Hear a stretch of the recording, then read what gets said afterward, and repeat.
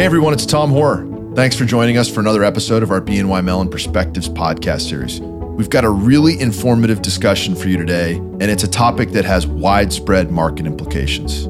It focuses on the end of LIBOR.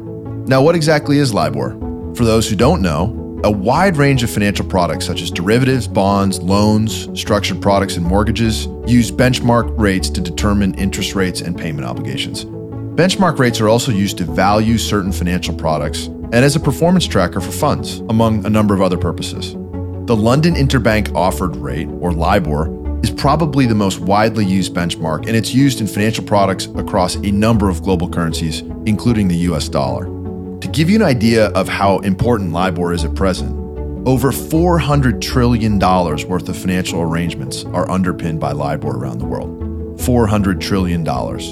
Going as far back as 2014, financial regulatory authorities expressed a bit of concern that the interbank lending market, which LIBOR is intended to reflect, was no longer sufficiently active or liquid. So fast forward to March 5th of this year, the market was finally provided some clarity as to LIBOR's projected end date, which is when LIBOR settings will either cease or no longer be representative.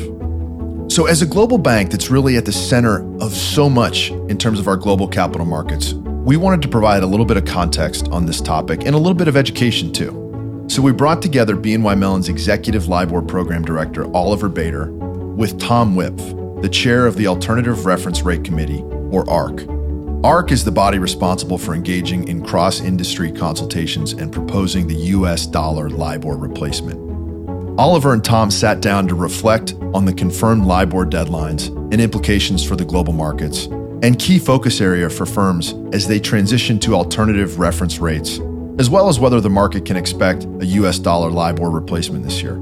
Tom provides us with a unique vantage point around the conditions for a term rate and when the market can anticipate there being one. He also reflects on what ARRC's priorities are likely to be in 2022 and 2023, when the majority of LIBOR settings cease to be published, and their significant implications for market participants as they prepare for LIBOR's endgame. So it's an educational discussion, it's a really detailed discussion, and it covers a topic that has massive implications for the global economy. I hope you enjoy it. As always, share your feedback, listen, rate, review. Tell us what you think wherever you listen to your podcasts. We'll see you at the next episode, and I hope you enjoy this conversation between Tom Wipf and Oliver Bader from BNY Mellon. Thanks again.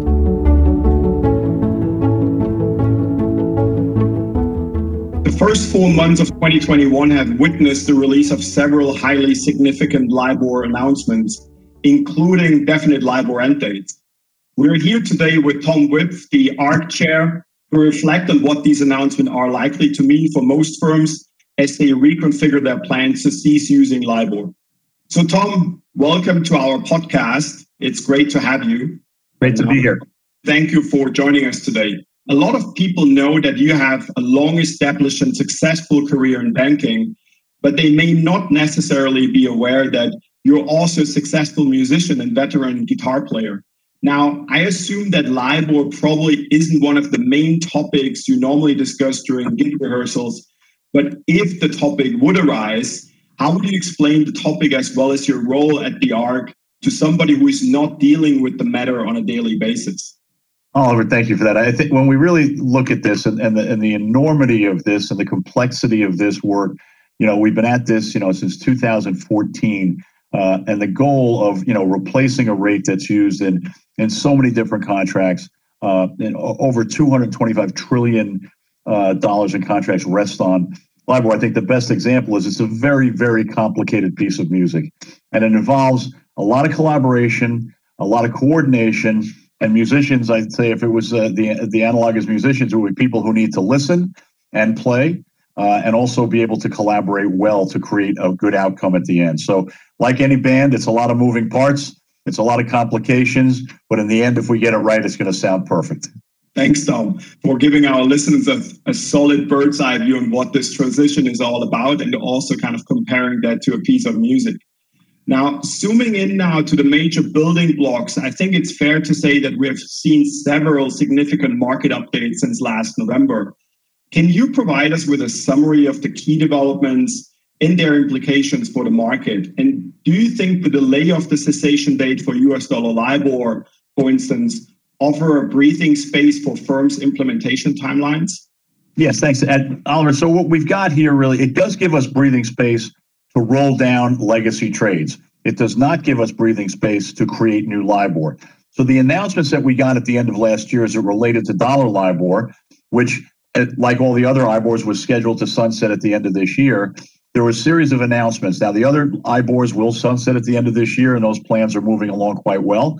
For dollar LIBOR, I think due to the size and scope and progress that needed to happen, there was a compromise made between an extension on the back of 18 months to June of 2023, but that came with very direct supervisory guidance from U.S. prudential banking regulators, the Fed, OCC, FDIC, and that interagency point which said no new LIBOR at the end of this year. So what we've got is we stopped the production. So we've now formalized what I've been saying for years, was like we have to stop digging the hole.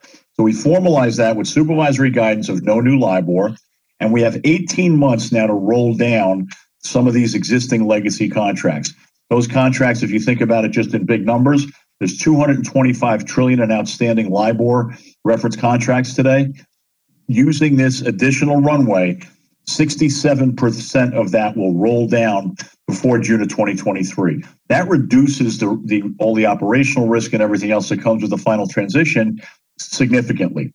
So that's the critical piece of this. We describe this as a roll down corridor where we have an opportunity to stop new production with supervisory guidance, use this additional 18 months to maximize the organic roll down and the maturities that we'll see and arrive at a much safer place, not that much later than we had planned. Like you just said, Tom, yeah, we had the ARC guidance kind of for best practices a year ago with the supplement also of the interagency statement November of 2020. Kind of to stop using US dollar LIBOR at the end of 2021. How would you describe the readiness of the market by product segment if we take floating rate notes, loans, derivatives, and securitizations, kind of to stop using LIBOR for those new transactions? So I think we've tried to lay out a path which is between the ARC best practices going by product, which offer dates where a market participant, if they follow those best practices, should have the smoothest transition, and the hard supervisory stop at the end of this year. So what we do is we try to balance that. So we've really looked product by product. Certainly the floating rate note market is adapted to SOFR, and there's a lot of activity there using a number of conventions. The derivatives market continues to rely on LIBOR, but everyone has signed the protocol, so the fallbacks actually convert to SOFR. It's an important point about liquidity. I mentioned the $225 trillion. I've mentioned the 67% rolling down. But remember, every legacy contract that goes beyond 2023 will convert to SOFR at June of 2023. So what we have is this huge pool of SOFR liquidity out there on the curve. And all we're trying to do is now move to get people to start using SOFR more actively, particularly in the derivatives market, which will link into some other things I think we're going to discuss. But overall, product by product by product, the answer is ARC best practices are the best path to follow. But nonetheless, we got a hard stop on all products at the end of 2021 for new production. Yeah. Looking still at 2021 and kind of in respect of that SOFR readiness milestone, are there any outstanding tasks that the ARC is still working on for this year? Yeah, the ARC has been really, I think, trying to be very, very transparent about the desire for some to have a forward-looking term SOFR rate. So although many products can use overnight SOFR, compounded in advance or in arrears, the Fed averages that are available, which are currently used in the consumer mortgage market, but there's still a cohort of participants who definitely would like to have a forward-looking term SOFR. The ARC had promised to deliver that in June, but I think we always assumed that was more state-dependent than date-dependent. So we needed the derivatives market to pick up a little bit more in terms of volume before we could endorse a forward-looking term SOFR. Because obviously when the ARC endorsement matters, because it's going to be used for all the fallbacks, and we want to make sure it's robust and we don't replicate any of the weaknesses that we've seen in LIBOR. So what we've done is two critical dates out there as it relates to term SOFR. The first is that the ARC has been communicating nearly every week on a path to term SOFR. We publish principles of what we would need to see. We publish market indicators on what needs to happen, and we will over time identify a producer of that rate. And then when the market indicators are met, we'll endorse that rate. So when we put that all together, we've got a path to term SOFR. What's the last piece of the puzzle? getting the derivatives market to go directly to SOFR. Now, from an economic perspective, Oliver, it already is, right? Everybody that signed a fallback, if you do a 10-year swap today, you're doing 2 years of LIBOR and 8 years of adjusted SOFR. So when we put it all together, what we really need to do is to have the quoting conventions and the derivatives market move.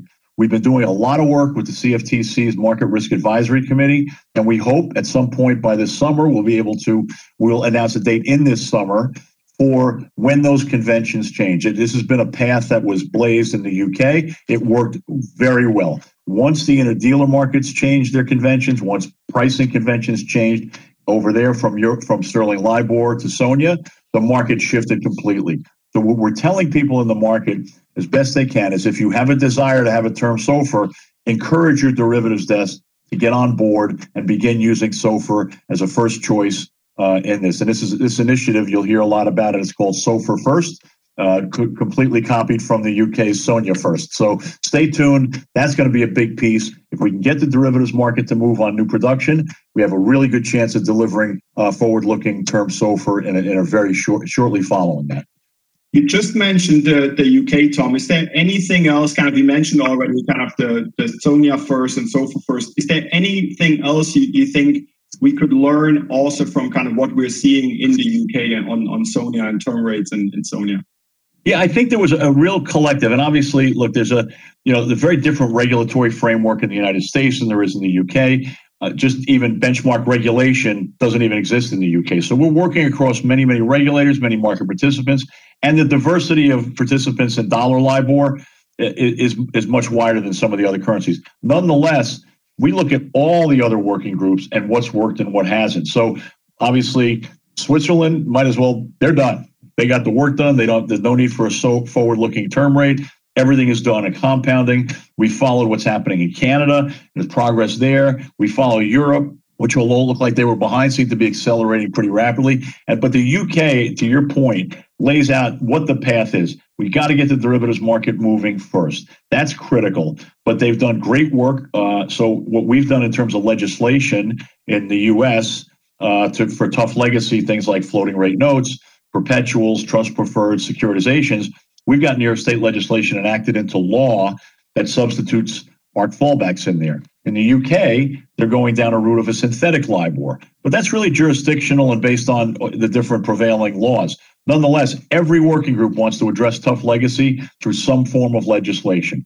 Every working group wants to get to a risk-free reference rate first in the derivatives market as a critical path to moving forward. So yeah, we're tracking everything that works. And I'd have to say from the UK perspective, the SONIA First initiative was hands down one of the biggest things that moved that market. So we're hoping to track that and hope we can be even half as successful as they were.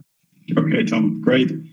Staying on rates for a little bit longer, kind of beside the desire of some market participants to have a term rate, there are also others out there who have voiced their wish for a credit-sensitive rate. Mm-hmm. As SOFR cannot deliver on both fronts, we're seeing currently the emergence of a number of new rates being offered by various market providers. How do you evaluate these developments, and do you believe that these rates could have a negative effect on the ability of SOFR to gain traction and momentum over the next couple of months?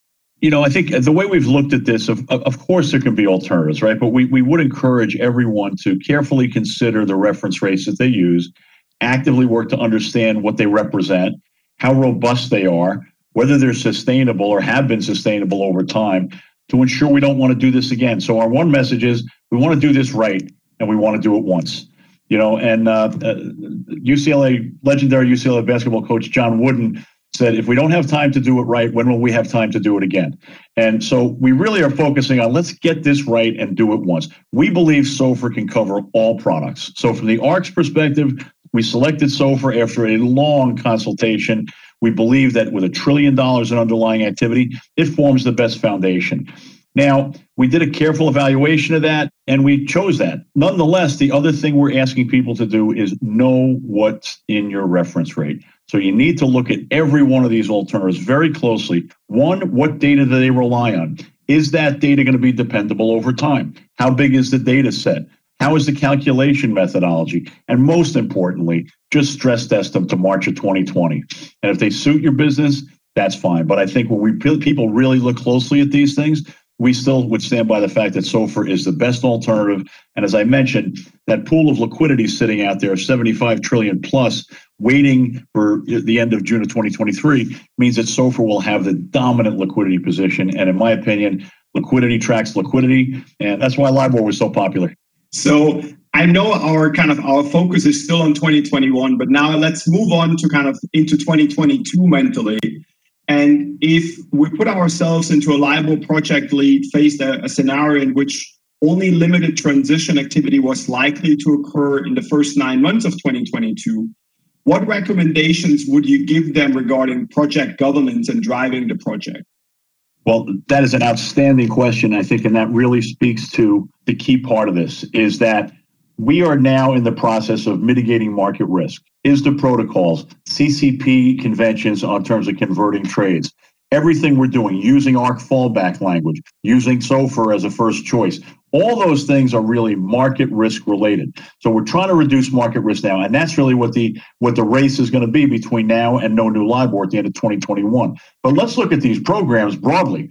The real work for these programs largely is going to be ops and technology and repapering and actually using these fallbacks. So we talk about fallbacks like the ISDA protocol and ARC fallbacks as they're like seatbelts, right? You want to have them, but you don't want to use them. So the goal would be you can't let these programs even atrophy even slightly, because at the end of this, when we think about getting to the end of LIBOR in these programs, the point we get is that everything that we're doing now to eliminate market risk is creating some form of future operational risk.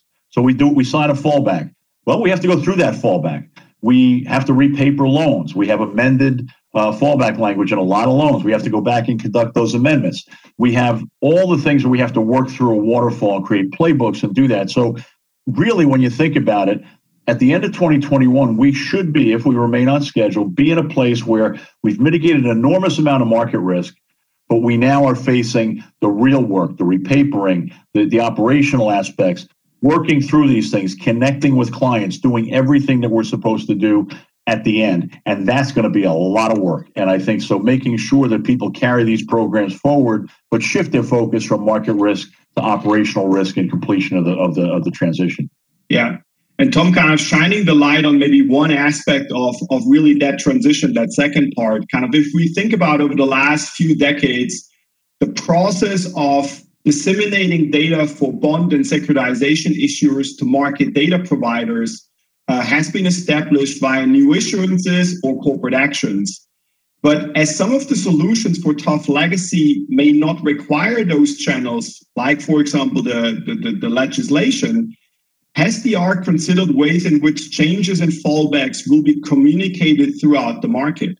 Yes, and I think we've always tried to say, well, look, even though we've got the legislation, we also have to get how these terms are going to be applied, right? So the ARC in the New York State legislation, and most likely, hopefully, in the federal legislation, but that wherever it is, but the New York State legislation right now designates the ARC and SOFR. So we have to actually lay out what those conventions are. So the ARC is going to play a role in everything related to New York legislation, everything related to ARC fallback. So the ARC has selected a calculation agent, and the ARC has done some work on this, but we will be designated and have that responsibility. So yeah, as we approach those dates, the ARC will be delivering very clear information to the market on how to actually apply these fallbacks as best we can. So let's fast forward on that point kind of to January 2022, and kind of the US market has successfully stopped using US dollar LIBOR. The other currencies, the panel banks have stopped submitting their daily LIBOR rates. Euros and Swiss LIBOR has ceased completely. Sterling and Japanese yen, we might see, you said it, might see synthetic versions. And until US dollar LIBOR ceases, we have another 18 months to go. So in that kind of context, what will be the priorities of the ARC be in 2022 and 2023? Have you already kind of a bullet point list of what those priorities will be? Yes, I do. And I think that our goals are going to be that same discussion. We have to shift aggressively from market risk mitigation to operational risk mitigation. What are the things that we can do? How do we maximize that extra 18 months or that additional time to deliver on a smooth transition. So in that period, we're going to be encouraging people to deal with their amended fallback language in loans, address their tough legacy, understand how they're going to transition it. But the work really, it can begin now, but it certainly needs to begin as we enter 2022, as market participants think about, okay, what is all this stuff I signed up for, and what do I have to do when I get there? So I think inventorying those things, seeing what can be done in advance, negotiating things up to the front, because really, I think we all want to get to a point where we don't want to be in a position of dealing with a whole bunch of fallbacks and working through all that. If we can, in fact, work with customers to voluntarily convert, to have different things. But we really think that is an opportunity at the end of this year for people to think about controlling their own destiny by voluntary conversions, by bilateral negotiations, but clean up that last pile between now and then. And all of a sudden, we won't have that much left to deal with. When I say not much left, we're dealing in trillions. So a lot, but not much on a relative basis from where we stand today. Tom, thanks for your thoughts on that and doing this podcast with me. And let's hope that this will be a very kind of successful music piece at the end, where we will all kind of also in retrospect want to listen to. Thank you very much again. Well, thank you very much for the opportunity to speak to this very, very important set of constituents. So thank you for your time.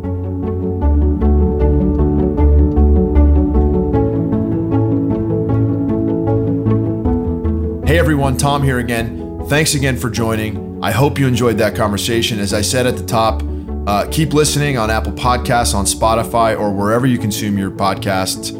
Most importantly, if you're willing, leave a review or a rating and tell us your feedback. You can find us on social media, LinkedIn, Twitter, Facebook, Instagram, and bnymellon.com. Thanks again for joining. We'll see you on the next episode.